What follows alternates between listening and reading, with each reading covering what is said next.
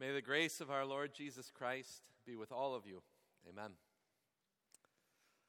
Reaching the end of a job interview, the human resources person asked this young engineer grad out of MIT, what he thought about, what he'd like to see for his starting salary. And the graduate said, somewhere in the neighborhood of $250,000 a year, depending on the benefits package. To which the interviewer said, well, what do you think about this for a benefits package? How about we say 5 weeks of vacation, 14 paid holidays, full medical and dental, company match up to 50% of your salary for your retirement fund, and a leased car every 2 years, say a red Corvette? And the graduate said, wow, are you kidding? And the interviewer said, yeah, but you started it, right? We all have this idea that maybe sometimes we think we're worth a little bit more than we ought, right? We have this idea, though, that if we work really hard, then we deserve a reward. That's just how it works in our world, right? Whether you agree with them or not, I remember not too long ago, you saw like fast food workers picketing for $15 an hour. And I don't know what it's like here, but it's in my town. Actually, fast food restaurants are having a hard time finding people who will only work for $15 an hour. Again, this is the way the world works. You work hard, you get rewarded. But it's not just the way the world thinks. It's also happens in church, right? Where we kind of get this entitlement, like God somehow owes us. I mean, we would never, of course, be so crass as to say that out loud, but that he owes us, right? That just like we want to climb the ladder of success in life, so we want to climb the ladder of success in our life of faith. That if we work really hard at being a Christian, then God kind of should give us a reward. And if you don't think you think that way, I'll just give you a few scenarios, see if you find yourself in any one of them. If you've ever found that you are disappointed in life, then you have a ladder that you're trying to climb. If you've ever been proud of your Christianity and your Christian life, and you think you're doing someone a favor by forgiving them, you have a ladder. If you've ever doubted God's plan for your life, the way it's going, you have a ladder. Do I need to keep going? Did we catch everyone? I think we probably did. We all have that idea that we need to climb the ladder of success in our life of faith. Well, today Jesus is going to tell us to take down our ladders. It's time. Because he tells us that you can't climb to heaven anyway. Not only shouldn't you try, but you can't do it. What it took was for Jesus to climb down here and to live that perfect life that we couldn't live, to die on the cross, so that right now, and this is a reality, this is one of the reasons we can take down our ladders.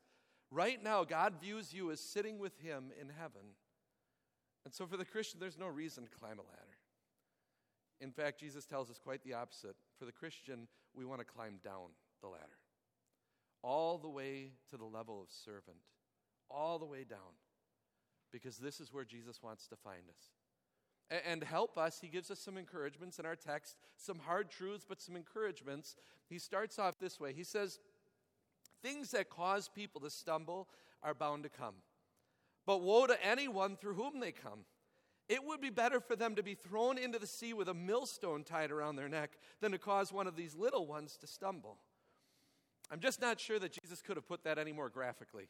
I mean, if you really think through that picture, if you cause someone to sin, Jesus is saying it would be better for you to have a couple-ton millstone tied around your neck and for you to be drowned in the depths of the sea. That's a graphic picture, right? But I think it's one that we can understand, especially if you're parents. You love your kids.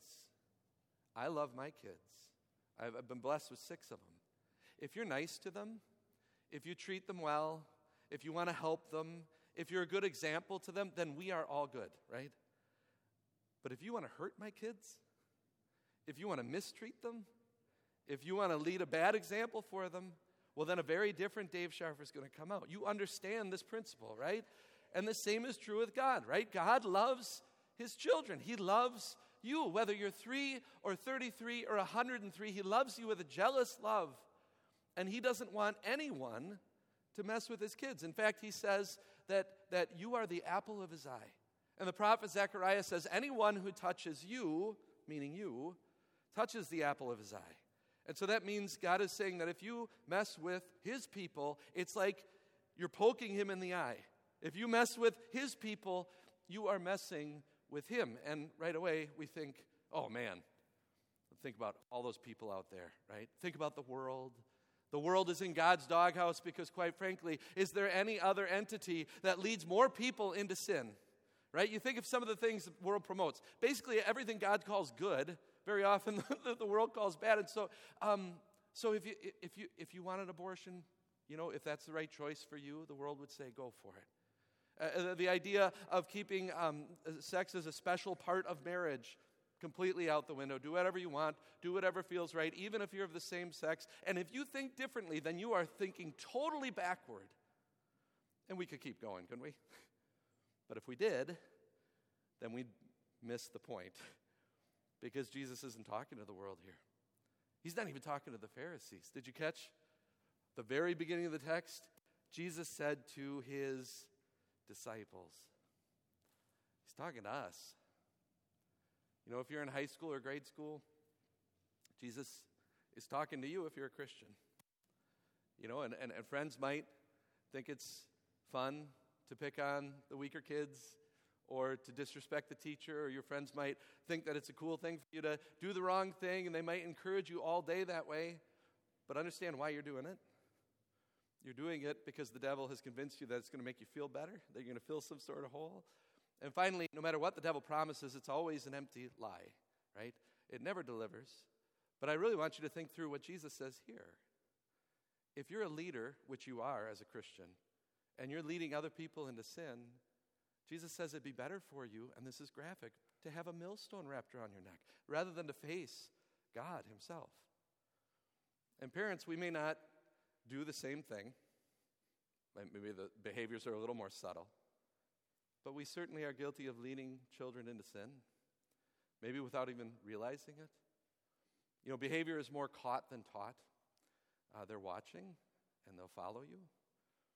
I think of the story of a 5-year-old boy who darted out into the cold winter snow, and he was following after his dad, who was an alcoholic going to the bar, as he often did.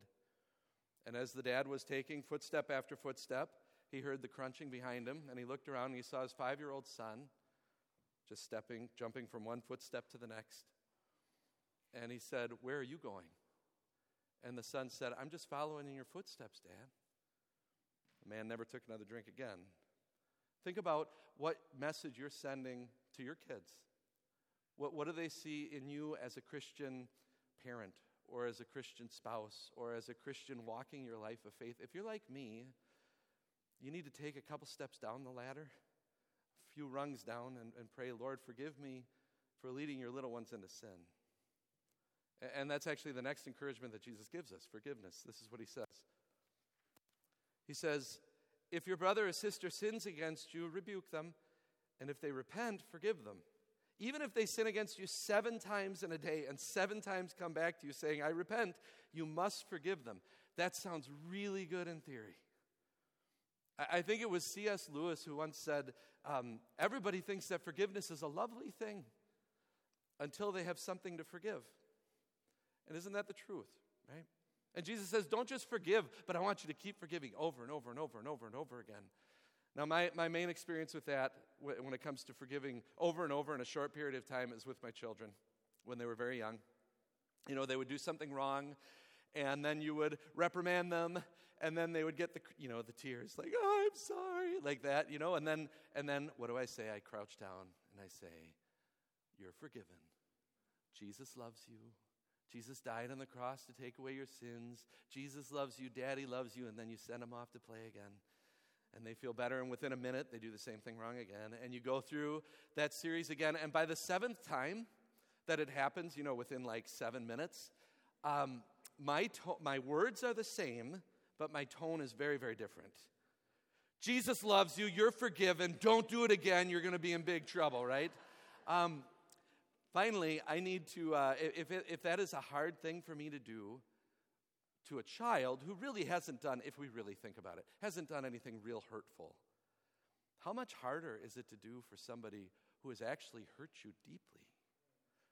right? If you're like me, you need to keep walking down that ladder and pray, Lord, forgive me for not forgiving as you have. And then Jesus, finally, this gets to be too much for the disciples, and really it's too much for us too. Does this sound impossible?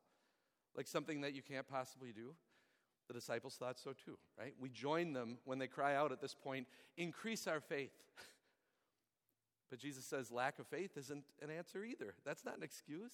He says even if you have the tiniest little faith, and God gives you the promise that you can go plant a tree in the sea and it's going to do just fine, then that tiny little faith, because it's not really, doesn't matter how big the faith is, it matters who the faith is in, and it's in the Almighty God who can do anything, who could even make trees grow in the middle of the water. And yet we have a hard time trusting things that are so much easier and so much more common. Like not having to worry about God's provision. Like trusting that He's actually going to work all things for our good. Like trusting His good plan for our lives. If you're like me, we got to keep walking down that ladder and say, Lord, forgive me for not trusting each and every one of your promises. And just in case you're hanging on just to that final rung of the ladder, Jesus tells us a parable. He says this. He says, suppose one of you has a servant plowing or looking after the sheep. Will he say to the servant when he comes in from the field, come along now and sit down to eat? That'd be ridiculous, right? It'd be as ridiculous as a waiter coming and joining your family for dinner. You know, like when they're supposed to be serving you. And so won't he rather say, prepare my supper? Get yourself ready and wait on me while I eat and drink. After that you may eat and drink. Will he thank the servant because he did what he was told to do? So you also, when you've done everything you were told to do, should say, we are unworthy servants. We have only done our duty. Wow. If you're like me, you have to take that final step off of the bottom rung and go all the way to the bottom and pray, Lord, forgive me for not realizing and recognizing what it means to be a servant in your house. Now at this point, you may be asking, where's the good news? Like, thanks a lot, Pastor Sharp. Don't bring your brother back to preach again. Where is the good news, right? Well, it's in this. It's in that we're at the bottom now. And this is where Jesus wants to find us. Because it's from this perspective that we can see most beautifully this truth. That we are servants in God's house. And that's an important thing. Stand in awe of what your master has done, because what your master has done and accomplished also counts for everybody inside the house. Not once did Jesus ever fail to trust any one of God's promises, even when he was forsaken by God on the cross. Not once did Jesus lead anyone into sin, but instead by his life and his teaching, he led people into heaven. Not once did Jesus hold a grudge, but instead he forgave tax collectors and sinners, even Pharisees and soldiers. Stand in awe of what your master has done for you, because what the master has done counts for all of his servants inside of his house. Jesus was the only one, think about it this way, Jesus was the only one who actually could climb the ladder all the way up into heaven. He was the only one that earned this acclamation from his Father in heaven. You are my Son whom I love. With you I am well pleased. And what did he do with that? He climbed down step after step after step, all the way down to suffering hell on the cross for this one reason, so that you might be heirs of heaven, to take you from being slaves in hell to being servants in God's house. And here's the beautiful thing about Jesus. The lower you go on your ladder, you'll always realize Jesus is even further below, serving you. And in fact, the lower you go on your ladder, the better you're going to be able to see who your Savior really is. Again, stand in awe of who Jesus is.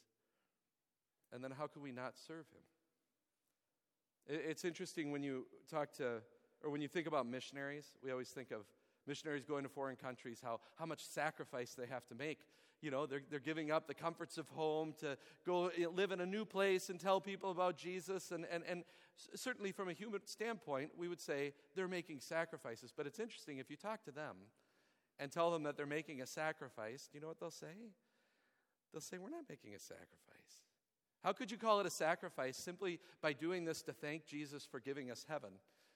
No one in Christ's service can say they're making a sacrifice. Jesus made the sacrifice. In other words, what are they saying?